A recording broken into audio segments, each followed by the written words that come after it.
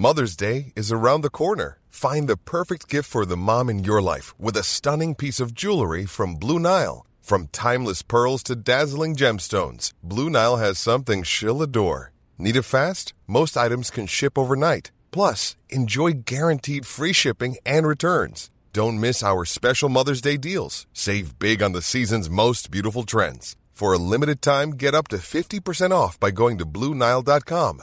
That's BlueNile.com.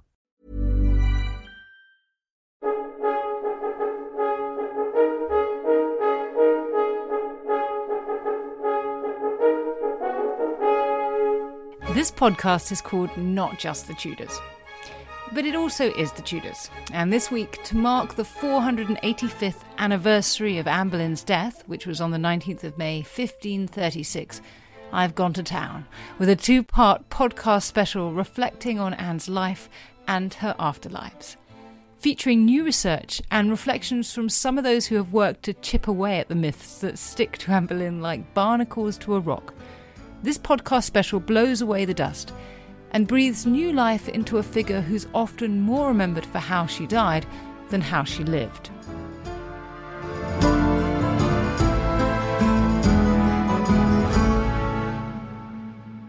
And today we have a wonderful assortment of new research on Anne. We'll be talking to Dr. Owen Emerson at Hever Castle, speaking to Dr. Lauren McKay about her work on Anne Boleyn's family. Then there's Kate McCaffrey's brand new discoveries in Anne's Book of Hours, which is very exciting news for anyone who works on this period. This week, I went on location to Anne Boleyn's childhood home of Hever Castle.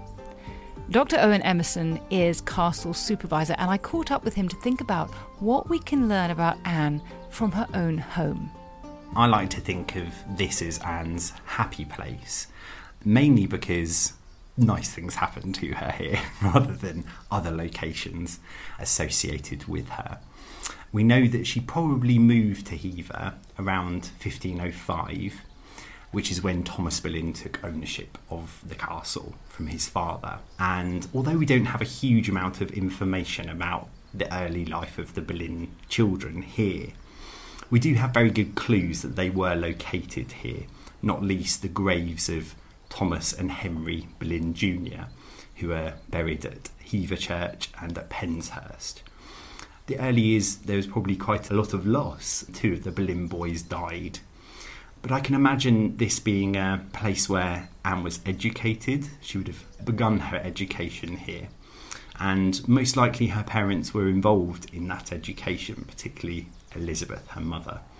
Thomas Boleyn was a humanist. He educated all of his children well, and he was a very keen and able diplomat and was able to secure really advantageous positions for his daughters at European courts. So I like to think that Anne's education and her passions began here at Hever. She was unusually highly educated for a girl, wasn't she? She really was, and you can see that evidenced in a lot of her surviving written words. In her books of hours, she writes the most poignant and beautiful couplets. Everyone that knew her said how engaging she was, how sort of vivacious she was. She had a wonderful character, and I would say a very keen intellect as well. I would almost argue that she was on a par with Henry in terms of being able to debate. And I think that engagement underpinned a lot of the turmoil that their relationship went through. It wasn't all sunshine with Anne and Henry. There were some storms, shall we say, where they would butt heads and they'd make up. And I think underpinning that was her amazing intellect. I like to think about what architecture can tell us about people, you know, what it's designed to convey. Like Hampton Court, for example, feels absolutely designed to convey the magnificence of Henry VIII.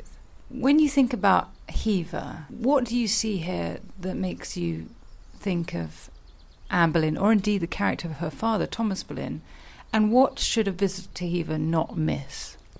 I like to think of Hever as the place that the Boleyns didn't need to occupy. They had up to 40 manors at the height of their power. They chose to live here And I think it was emblematic of their rise. In just 3 short generations, the Boleyns had gone from petty crime to the Lord Mayor of London with Geoffrey Boleyn. And this was his big purchase. In fact, he couldn't actually afford to buy it outright. He went into a syndicate with his brother Thomas. So I think it meant a lot to the Boleyns. I think it was the jewel in their crown.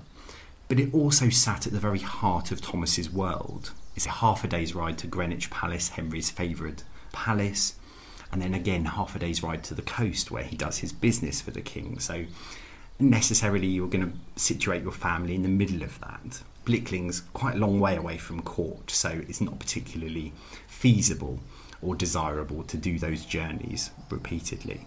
But Hever really comes into its own when Anne returns to the English court, because when things so dramatically heat up between Anne and Henry, I like to think of Hever as the safety valve. We often see Anne retreating to Hever, sometimes because of a perilous situation like the sweating sickness in 1528, but also I think she's taking the edge off of the heat of court. And Hever is dinky. It's essentially 3 family rooms upstairs and some public rooms downstairs. So you've probably got 7 staff, something like that. It's a tiny household, and rather than keeping an invading army out, she can keep her secrets inside. It's very easy to keep all of that information nice and quiet here at Hever. So I think it really comes into its own during that wonderful period. And it's just possible that Anne makes that decision to marry Henry when she's situated here at Hever. And it's hard to imagine a more important or consequential decision than she made in accepting his marriage proposal. One thing I was really struck by walking around Hever today is that this is what a child would draw if they wanted to draw a fairy tale castle, with its turrets, with its moat, with its drawbridge and portcullis. I mean, it is the perfect miniature castle. And one of the best pieces of evidence that we have for Henry and Anne's relationship, disproportionately on one side, is Henry's letters to Anne. And Anne would have been reading many of them here. Most of them were written in 1528 when she was here with the sweating sickness. And I'm just really struck with the correlation between the fact you've got this romantic castle and these deeply romantic, I mean, erotic, impassioned letters. Absolutely. It's iconic in its proportions. It is, as you say, it's a fairy tale childhood castle. Absolutely beautiful. And I think that's part of its endearing charm. Many, many generations have actually come to visit Hever. It didn't open up in 1963. People have been coming since the 18th century on a sort of apply-as-you-arrive basis. Hever's been long in the public consciousness. But you're right, Anne was often here alone. Thomas was often abroad, and Elizabeth Boleyn, her mother, was often at court. So during those months in 1528 when she does come here, Annie's often the most principal person in the house, so she would have situated herself in the best bedchamber. It would have been her own household, essentially. And you're right, Henry bombards her with these incredibly revealing love letters, and we do only have one side of the conversation. So it is a very one-sided affair from our perspective, as it were. And I do often wonder if Anne's retreats to Hever were slightly strategic. Was she making the heart grow fonder by her absence? But it is incredible. The letters themselves are now in the Vatican archives, and we do have some facsimiles of them here. But to think that she read them at Hever here, and reading, from my perspective, reading Henry writing Your Abode at Hever, and thinking she held that letter here, you know, she received it here, it's quite extraordinary, really. We're in the place that she read it, and it makes it so much more immediate as an observer and a reader. I think you might be right. I mean, he talks in them about how her absence is grievous to him. And he also talks about the beautiful words that she has used in her letters. So we know that she is saying things to him that are exciting his desire just as much as he is saying it to her. It's frustrating we don't have those. But if coming to Hever today, what should they be looking out for as they visit? I think we have one of the best public, privately owned collections of early modern portraiture outside of the National Portrait Gallery, really. We have some incredibly exciting and important pieces, not least Arthur, probably one of the only portraits to be painted in the Prince of Wales' lifetime. But I do think that the heart of our collection are Anne's books of hours. Very few people have had the privilege to hold them, and I know you are one of those people. But just viewing the books that she owned, the books she loved, one of them she almost certainly inherited. It was created in 1410 to 1450 and most likely came down from a female relative.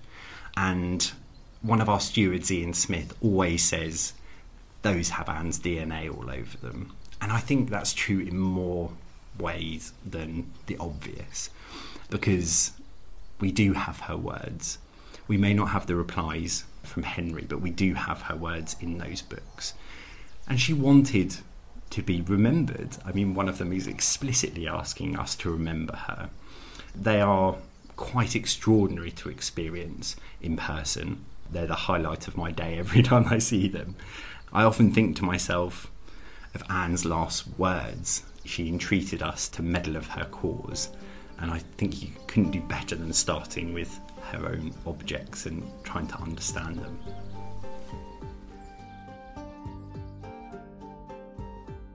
Some of the most tenacious myths around Anne are associated with her family. That they came from nowhere, that Anne's father pimped her out, that her brother was involved in all sorts of sordid activity. To find out more about Anne Boleyn's family, I'm going to talk to Dr. Lauren Mackay, who's written books about the Tudor court, including Among the Wolves of Court, the untold story of Thomas and George Boleyn. Lauren, tell us about the origins of the Boleyn family. Where do they start? Because one of the great stories about them is that they rise from the dirt. Is that true? It's a very popular narrative, absolutely, and it plays into this idea that the Boleyns were nobodies, came from nothing, and their only claim to fame really is the fact that Anne Boleyn captured Henry VIII's attention. But no, there's far more to the story. In fact, the Boleyn story is really the story of many families at court in that particular era. They rise generation by generation. And in fact, the story with the Boleyns really takes shape in a little town called Seoul in Norfolk, which is sort of a one-pub, one-horse town, minus the pub, with Geoffrey Boleyn. And Geoffrey Boleyn, who was Anne Boleyn's great-grandfather, he actually elevated the family from simply a family who worked on the land to landowners themselves. And he formed the blueprint for this idea for this mercantile family rising through the echelons of society. And what he did brilliantly was to marry into a very ancient and noble family. So he married Anne Hu. This particular connection acquired more land and gentility and wealth. Now, their son, William Boleyn, would go on to be a very well-respected man of Norfolk as well. And he did the exact same thing. He married into the prestigious ancient noble Butler family, which is where we see the earldom of Ormond. And their son, our Thomas Boleyn, would do the same. He married into the powerful and noble and illustrious Howard family. So you have three generations building upon these foundations from generation to generation. That's really how they become a fixture at court. And crucially, by the reign of the first Tudor, Henry VII, they are already part of the social fabric of Henry VII's court. So we know that William Boleyn was a very well-respected courtier, so Thomas's father, and Thomas Boleyn himself was actually Esquire of the Body under Henry VII's reign. So he had that personal, intimate access with the king. And of course, this is the society upon which patronage is absolutely integral to your rise. So that connection with the king is vital to your success. So really, the Boleyn story typifies this rise from a very modest beginnings to something that was quite brilliant. And this all took place before Anne Boleyn was even born. And that's so important to remember. This isn't just one woman on the make. This is a story of a family that has been moving into more and more elevated circles as time has gone on. And we'll talk in a second about who Anne's parents were. But First of all, I want to ask you about the spelling, because the other thing that comes up is about how we spell Boleyn and whether we pronounce it like that. Dermot McCulloch always says Boleyn, and I wonder where you end up here. It's sort of a choose your own adventure, isn't it? And even the Boleyns couldn't really figure out how they liked it. I think it depended on their moods. So Thomas Boleyn would sometimes write his name Boloyne or Boulan. So there was a bit of a French vibe. I obviously pronounce it Boleyn and I see it as Boleyn. But when I hear Boleyn, I just think it's such a romanticized version of the name. And you don't see that in their generation at all. So definitely the traditional Boleyn is my go-to. So Thomas Boleyn, who happens to be the father of a girl called Anne, tell us about him. Gosh, where to start? So Thomas Boleyn really began to rise at court under the reign of Henry VII. He makes his first appearance about the age of 20 in the King's Army, of all places. And he's alongside his father, and they're putting down a rebellion, the Cornish Rebellion, during one of the many riots during Henry VII's reign. I don't think the military was really his scene, so we actually see him sort of as a fixture at court. Now, I think Thomas Boleyn was very lucky because he grew up in a world of wealth and privilege. So far from being this scheming Machiavellian man, he didn't need to have any of that because he was so well placed. So when Thomas Boleyn's a young man at court, he has these incredible connections. His grandfather is Thomas Butler. Now, Thomas Butler was Lord Chamberlain to Elizabeth of York, and he would also go on to be Lord Chamberlain to Catherine of Aragon in her early years as Queen. That's quite a connection there. But he's also flanked by his father-in-law, the powerful Earl of Surrey, Thomas Howard. These connections offer this entree into court that very few young men actually would have enjoyed. So the young Thomas Boleyn navigates these spheres of court. He's part of the inner sphere for Henry VII. He's also part of the political spheres. He really gets his big break at the beginning of Henry VIII's reign, so in 1509. He's already been present at all the coronations and christenings and weddings and funerals, and there he is at Catherine of Aragon's arrival into England, and he's present front and centre at Henry VIII's coronation as well, where he's made a Knight of the Bath. So just to remind listeners, all before Anne Boleyn is on the scene. But crucially, what happens in the first years of Henry VIII's reign is that he suddenly appears as a new face in the diplomatic lineup. And it's odd because it really comes from nowhere. He has no history as an ambassador. He doesn't, as far as we know. And he's working all of a sudden alongside real stalwarts of Henry VIII's diplomatic stable. So men like Thomas Spinelli and Richard Wingfield.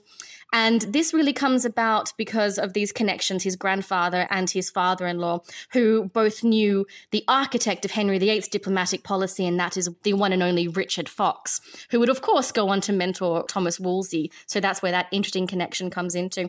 Now, I'm not going to go through his entire life because that would take us the entire evening, but Thomas Boleyn, obviously, this is still in the very early years of Henry VIII's reign. He begins to ascend at court and to really cultivate this reputation. It's actually what Stephen Gunn refers to as the new men. He's one of those new men because he doesn't necessarily have the noble lineage, apart from those few little insertions throughout the generations. But he himself is not actually noble. But he has skill. He has political acumen. There's something about him that recommends him to the power men of court. So I think that's very, very important. So by the time Anne Boleyn does burst on the scene in the 1520s, Thomas Boleyn is already one of the most well thought of, respected, reliable, trustworthy men of court. He is an absolute fixture, and he's powerful, he's influential, and he certainly doesn't need to rise any further on the back of his daughter. Yes, and I think that's such an important corrective because there's been a kind of narrative about Thomas Boleyn being graspingly ambitious to the point of prostituting his daughter, and that's really not what's going on here at all. That's right. And I say this is quite problematic because when we do call Thomas Boleyn a pimp, what we are in fact actually saying is we are calling Anne Boleyn a whore, because you can't really have one without the other. These terms are intrinsically linked. So really that's doing Anne Boleyn a disservice as much as it is doing Thomas a disservice. And it's easy to look at the Boleyn story backwards because we know how it ends. We know where it all ends up. And it's easy to kind of say, well, he should have protected her from Henry. He should have kept her out of harm's way. What we are in essence saying, he should have controlled her. That's what we're really saying. This is a woman who had a sense of identity and a sense of herself and a sense of what she wanted her life to look like. And I think for Thomas Boleyn, it must have been such an impossible position as her father to try and guide her, but also support her wherever he could in what was perhaps one of the most dangerous. There was no telling where this was going to go, this story. It must have been incredibly unsettling for Thomas Boleyn. Also, we're saying that he needed to be able to tell the future. And it's so easy to look at this with hindsight. No Queen of England had ever been executed before. This is not something that you can see is going to happen in advance. Exactly. There's no template to follow, no precedent on which they can base this. I mean, absolutely. It would have just been so difficult to predict. And there was no telling, which way Henry VIII was going to jump. I'm not even sure if the Boleyns took it seriously because why would they? Why would they have any reason to suspect Henry VIII would really get rid of his queen, his anointed queen? So it's sort of, sometimes I feel as if Anne Boleyn was perhaps just daring him and knowing if she pushed him that far, he would back down. And instead he called her bluff. I think you might be right there. You mentioned early on that Thomas Boleyn had married into the Howard family. So tell us about Elizabeth, Anne Boleyn's mother, and the family she comes from. Certainly the Howard family was interesting. They had a very interesting lineage and they had been powerful for many decades, but they backed the wrong horse at the Battle of Bosworth. So they found themselves in a sort of a state of political eclipse, shall we say, and that sort of also meant a bit of a financial eclipse. So they weren't doing that well when Thomas Boleyn married Elizabeth. And the thing is, I think the Boleyns had great timing when it came to these families because they always tended to marry them when they were just down on their luck. And it seemed like a fortuitous match. So Elizabeth's father, Thomas Howard, the Earl of Surrey, was incredibly well respected. He was quite a formidable man at court. As I said, he was well placed as Lord Chamberlain. And I think the problem is, the Howards struggled throughout Henry VII's reign to be trusted again and to be seen as loyal as well. So in fact, the Boleyn marriage actually benefited them as well. Now, for Elizabeth Boleyn, we know that she was close to her father. There was a very close relationship between Thomas and his father-in-law as well. And of course, she had some very interesting brothers. So my least favourite being Thomas Howard, the future Duke of Norfolk. It's very hard to like Thomas Howard. Her other brother was Edward Howard, the dashing Lord Admiral, Henry VIII's first admiral, who died tragically at sea. They were a very diverse family, and the young men, apart from Thomas Howard, were all out there making names for themselves. And they were all very close to Thomas Boleyn as well. So it was a very interesting connection between that second generation. And of course, the Howards would continue to rise. They would continue to be seen as powerful, and they were eventually trusted by Henry VIII again. But they tend to eclipse Elizabeth Boleyn, absolutely. From what we can tell in the sources, they seem to have a good marriage. There was no reason to suggest that they didn't. They were successful with their children. And we do have evidence that it was somewhat close-knit because, of course, when Anne Boleyn's in the Tower, she's asking after her mother. She's worried about her mother.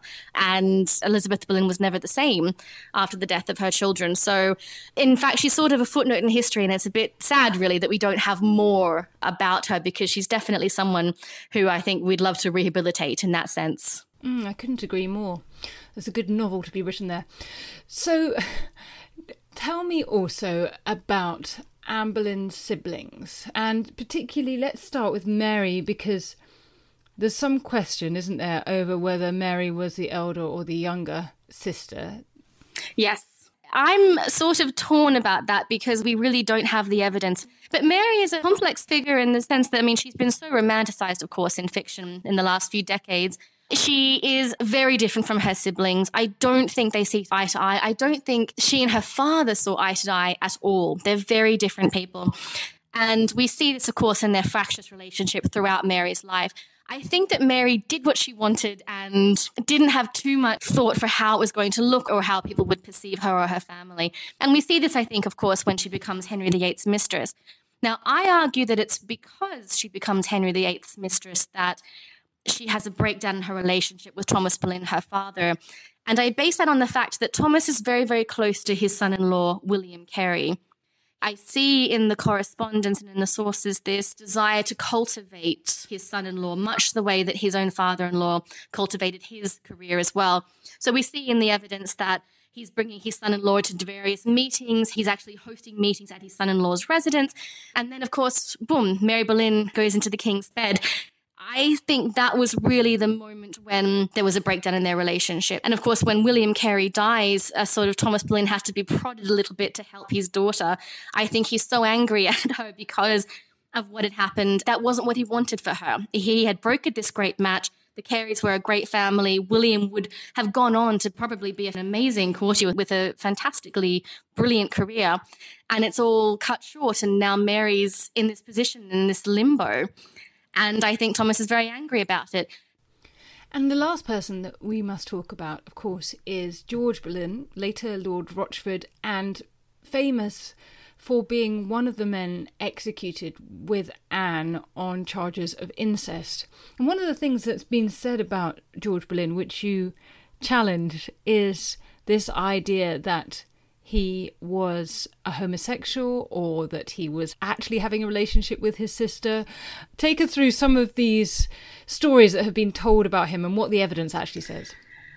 So it comes up, and we know obviously it sort of starts with Retha Warnick and a few other historians, and it sort of is based on this idea that he wrote in a book. It was his songbook, and it was This Book Is Mine, George Boleyn, and then there seems to be some indication that perhaps Mark Smeaton signed the book, except that a lot of men signed the book. Thomas Wyatt also signed the book, so you can't really make a judgment out of that. Well, I don't know. Signing a book really is tantamount to a relationship in my... I have relationships with so many people. Oh my goodness.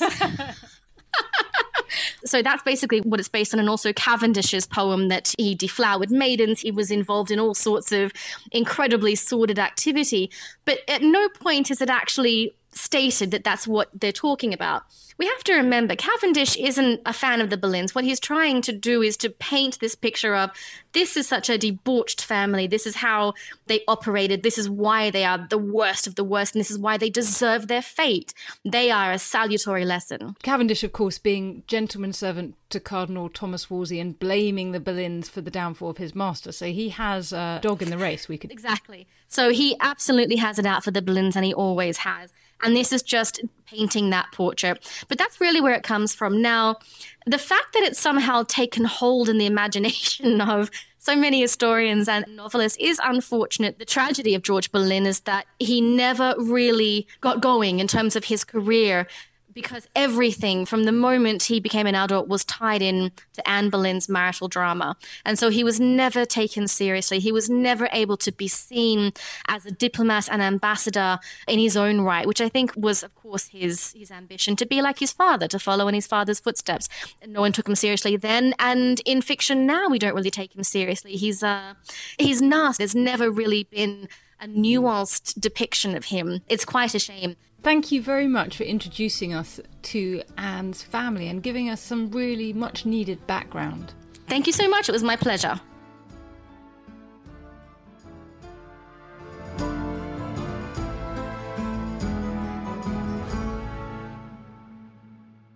Okay, Tristan, you got 50 seconds. Go. Right, so Dan's given me a few seconds to sell the Ancients podcast. What is the Ancients, I hear you say? Well, it's like Dan's show, except just ancient history. We've got the groundbreaking new archaeological discoveries. This seems to be the oldest known dated depiction of the animal world, as far as we can tell, anywhere in the world. We've got the big names. It's one of those sort of great things, Pompeii. It's kind of forever rising from the dead and from destruction. We've got the big topics. The man destroys 7 legions in a day. No one in history has done that. Subscribe to the Ancients from History Hit, wherever you get your podcast from. Oh, and Russell Crowe, if you're listening, we would love to have you on the Ancients. Spread the word, people. Spread the word.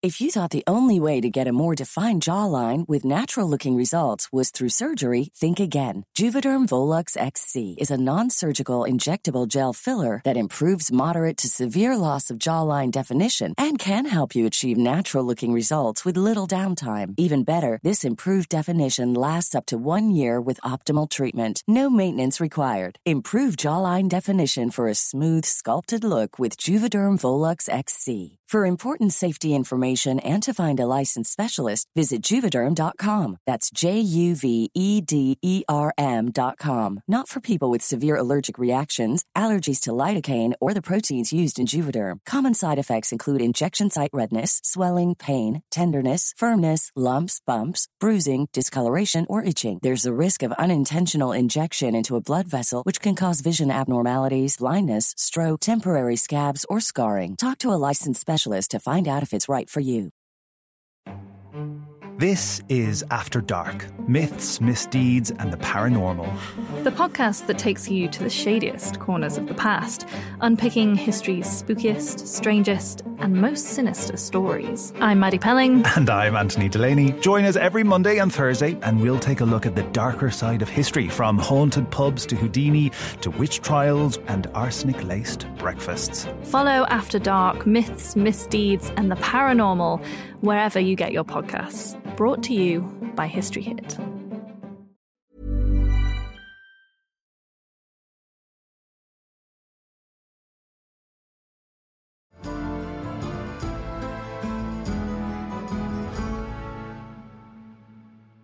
Some of the most moving objects associated with Anne which survive and which you can see at Hever Castle and at the British Library are her books of hours. Books of hours were deeply personal possessions. They were personal books of prayer that offered a daily office, a rhythm of prayers to be said at certain hours of the day.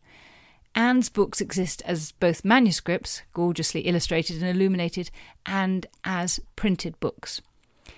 Kay McCaffrey has just finished her MA at the University of Kent, and in her research she made some wonderful discoveries about Anne Boleyn's books of hours.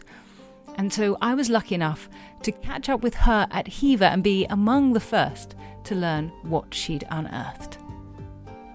My research focused particularly on the smaller of the two books of hours at Hever. It's the printed book, it's the more unassuming volume, especially when compared to its manuscript counterpart. And last January I was able to study these closely, and what's previously been known about the printed book of hours is very little. It's rarely been studied in scholarship, which is surprising to me but exciting for me. And it was previously thought to contain only one inscription, which is Anne's famous rhyming couplet, "Remember me when you do pray, that hope doth lead from day to day." It's significant because it does contain her signed note, so obviously both of Hever's books of hours do contain her signed inscriptions, and actually only 3 books of Anne's that survive today contain her signed note, so it's significant in that. But that's pretty much all that's been known up until this point about this smaller of the two printed hours, and my close study revealed, yes, some new and exciting information about its 16th century provenance and its connections to Anne. I think the only thing to say is, please tell us what you found. Tell us about its provenance. Absolutely. So it was during my close study of the printed book that I came across and uncovered what appeared to be the remnants of 4 further inscriptions within the book. And I was able to study these under an ultraviolet light and use photo editing software, and spent months trying to decipher what they said.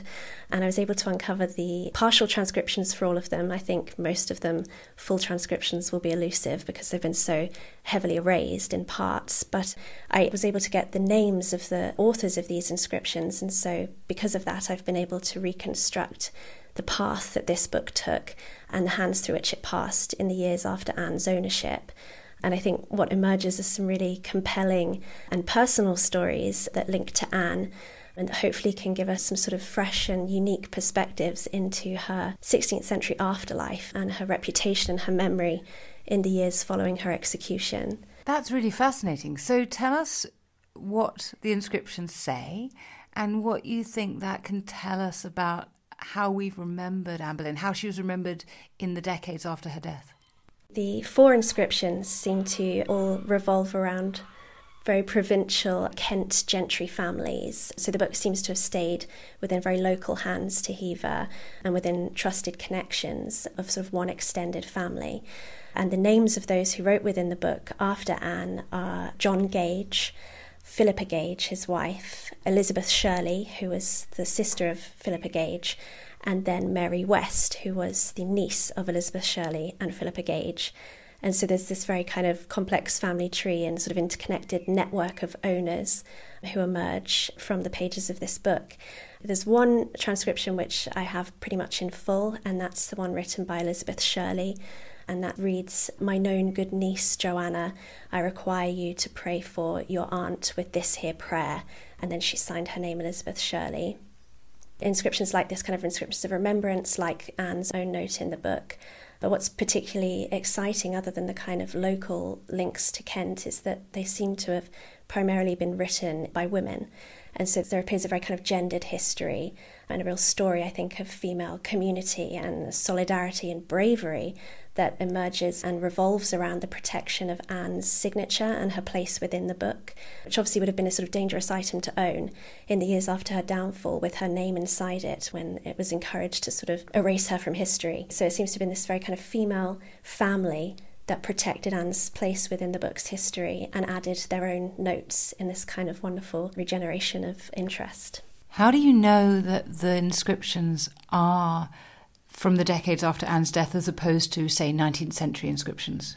It took a lot of studying the paleography of the letters and the spelling and the ways in which the notes were written date to mid-16th century, which falls in nicely with when I was able to sort of figure out who these people were and how they were all connected to each other. And that all seems to centre around the sort of decades after Anne's execution. So you've identified them not just by name, but you've actually found these people elsewhere. You know things about their lives. What do you know about them?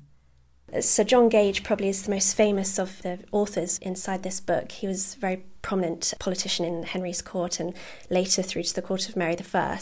And it's him and his wife who have both written inside it. Mary West was part of the West family, who were the Barons de la Warr, so they were a fairly prominent family as well. And Elizabeth Shirley and Philippa Gage were both daughters of Sir Richard Guildford, who was a close friend of Henry VII by his first wife, although he later married Joan Vaux, who was the lady governess of Margaret and Mary Tudor. So these are kind of people who were known well at Henry's court, but they seem to have been mainly in the provinces in Kent, and especially the women who wrote in this book seem to have been mainly from this area. So sadly, we don't know huge amounts about these individual women. It's always harder to uncover information about the women's lives, but the families that they were part of were important at the time, and especially in Kent. That's a phenomenal piece of historical detective work that you've done. What do you think it tells us about the memory of Anne? Is it that it's something provincial, that it becomes just a memory you keep in the county from which she came? Or do you think it has something more to tell us about her status in people's minds? Well, I think it can tell us a lot in terms of how, despite these widespread attempts to discredit Anne in the years after her downfall, she was still cherished and held close by people who knew her or had a close connection to her. And I was able to discover a connection between these other owners and Anne, which comes through another woman, Elizabeth Hill, who was the wife of the Sergeant of the King's Cellar, Richard Hill. And we have sort of some anecdotal evidence to suggest that they were close to Anne. And she actually grew up only 7 or 8 miles away from Anne's childhood home at Hever.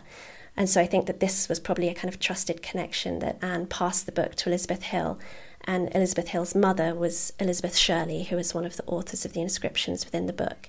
And so I think what we can see is a kind of treasuring and cherishing of Anne's memory by those who knew her, but also this kind of very brave and sort of subversive paradox to keep her place safe in the book, because at the same time in the same book we have evidence that these people who owned the book were very law-abiding citizens. So we can see that they erased the saints of St Thomas Becket and the names of popes after that became law in 1537. But at the same time, in this paradox, they're harbouring the secret of Anne's place within the book and keeping that safe.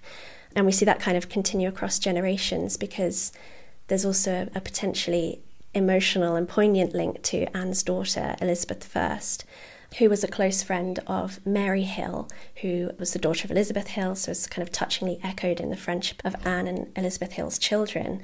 Mary Hill married Sir John Cheek, who was obviously the childhood tutor of Elizabeth I, and stayed a close friend of Elizabeth's throughout her life. And this touching idea that Mary Hill was able to show Elizabeth this book, which contains her mother's signed inscription, and kind of share this piece of Anne's history with her in this way. And so I think, it's a very kind of female community that's cross generations, that cherished Anne's memory, despite this sort of widespread dishonouring. What I love also is that you are bringing to life people whose names might not be that familiar. Most people have heard of Anne Boleyn, but not many people have heard of Elizabeth Hill. But you're bringing these stories to life, and you're delving into the sort of wider circles around the Tudor court. And I suppose we could imagine that this is a Protestant story in some ways. If they're very willing to cross out the Pope's name, and if they're cherishing Anne's memory, those two things might be connected by their faith at the time. Do you think that's part of it? I think certainly that is part of it, because, as you said, we see in that kind of deletion of Thomas Becket and the popes that there's at least a conformity or a compliance to the kind of evangelism at the time. But whether that's purely religion, or also I think definitely is the personal connection to Anne. But with this personal connection comes a suggestion that maybe they were connected also in that religious way as well. And in these kind of Kent networks that were close to the Boleyn family here at Hever, it feels like perhaps that remained in kind of similar religious circles as well. And you only found this out because you have lifted these erased inscriptions back off the page. Do we have any idea why they were erased or when? My theory is that they were probably erased maybe late 19th century. There was a kind of trend to clean your manuscripts or your books before they were sold to American owners particularly, and this particular book was bought by William Waldorf Astor when he purchased the castle in 1903. Sometime after that date he purchased this book. And so I suspect that it was probably cleaned of all the inscriptions that didn't seem important. Anne's one was obviously the most recognisable, the most important note. And there's a sort of irony of this kind of full circle story that it was these other inscriptions and names that protected Anne's place in the book. And then sort of 500 years later, they were all erased, and it's only Anne that we remember now. But hopefully this research can help to kind of restore their place in the book's history and their place in protecting the book, because I think at the time it would have encouraged the book's destruction, the fact that Anne was within this book and had such a prominent place within this book. But then later in her daughter Elizabeth's reign, her place within the book encouraged its survival. And today, I think that's probably why we still have it. So the Book of Hours tells us something about Anne Boleyn, and we've got that connection with Elizabeth I. Are there any other queens we should be remembering here? Yes, so there's another famous Tudor queen who is related to this book, which I discovered in my research, that Anne was not the only leading lady at court to own a copy of this very same book, and actually Catherine of Aragon also owned a copy of this exact same printed book, which is currently held in the Morgan Library in New York. And so we have a very exciting and interesting and intriguing connection between these two famous rivals in love and in power and in religion. And there's a sort of compelling image that they perhaps even used these same books together at prayer at court. And this also comes from a very interesting moment in the Henrician court, with the year being 1527, 1528. So Anne's star is very much on the rise and Catherine's on the wane. But there's very interesting implications, I think, for the relationship between these two women and their book ownership, for the fact that they both owned the very same copy. I think we also need to know a little bit about what the Book of Hours contains, so we can have a sense of why two queens wanted possession of this book. Books of Hours were a very popular book at the time, and they were sort of probably best described as scriptural prayer books. They contained lots of prayers from the Psalter, Psalms. There was often a calendar at the beginning, litany of saints within. The body of the text was usually sort of a devotion to the Virgin Mary. And so there's a female connection to these books. We often seem to have a kind of special relationship between women owning Books of Hours. I think it was seen as an appropriate outlet for literacy for women at the time. And they were traditionally Catholic texts and largely written in Latin. But actually these copies have several prayers in the vernacular, so in English language, language, which is interesting knowing Anne's sort of religious affiliations, but also Catherine's. So yes, it's perhaps a book that was very appropriate for them to both use at prayer. And I suspect probably that it was a group of Catherine's household who all received a copy of this book so that they could kind of engage in group reading. Unfortunately, though, that gives me a sense that this is perhaps thinking ill of Anne, but did she choose this book to write this message in? Was there an extra meaning there? If this was a gift from Catherine, would Henry have known that? Do you think there's anything in that, or am I just thinking ill of her? I think it's certainly possible. I think it's interesting that the dating to Anne's inscription, I suspect, is around 1528. It has to be before sort of 1529, the end of 1529, and perhaps it seems like something that she would have written while she was actually at Hever recovering from the sweating sickness. And so I suspect maybe it was something more to do personally and not necessarily a slight at Catherine, but I think there's definite emulation and imitation in Anne's ownership of the same book as Catherine. And there's some interesting comparisons across the decoration in both copies, which suggests that Anne was perhaps even aiming higher than Catherine with her very, very highly decorated copy.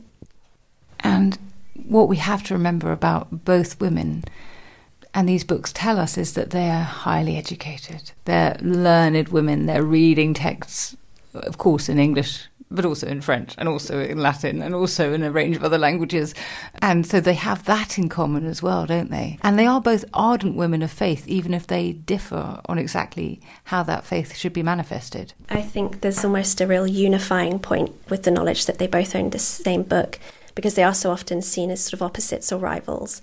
But I think this is a very unifying moment to realise that they both would have been engaging with this kind of literature. We know that they both owned multiple copies of Books of Hours, but this particular printing seems to unite them both in this religious and educational thinking.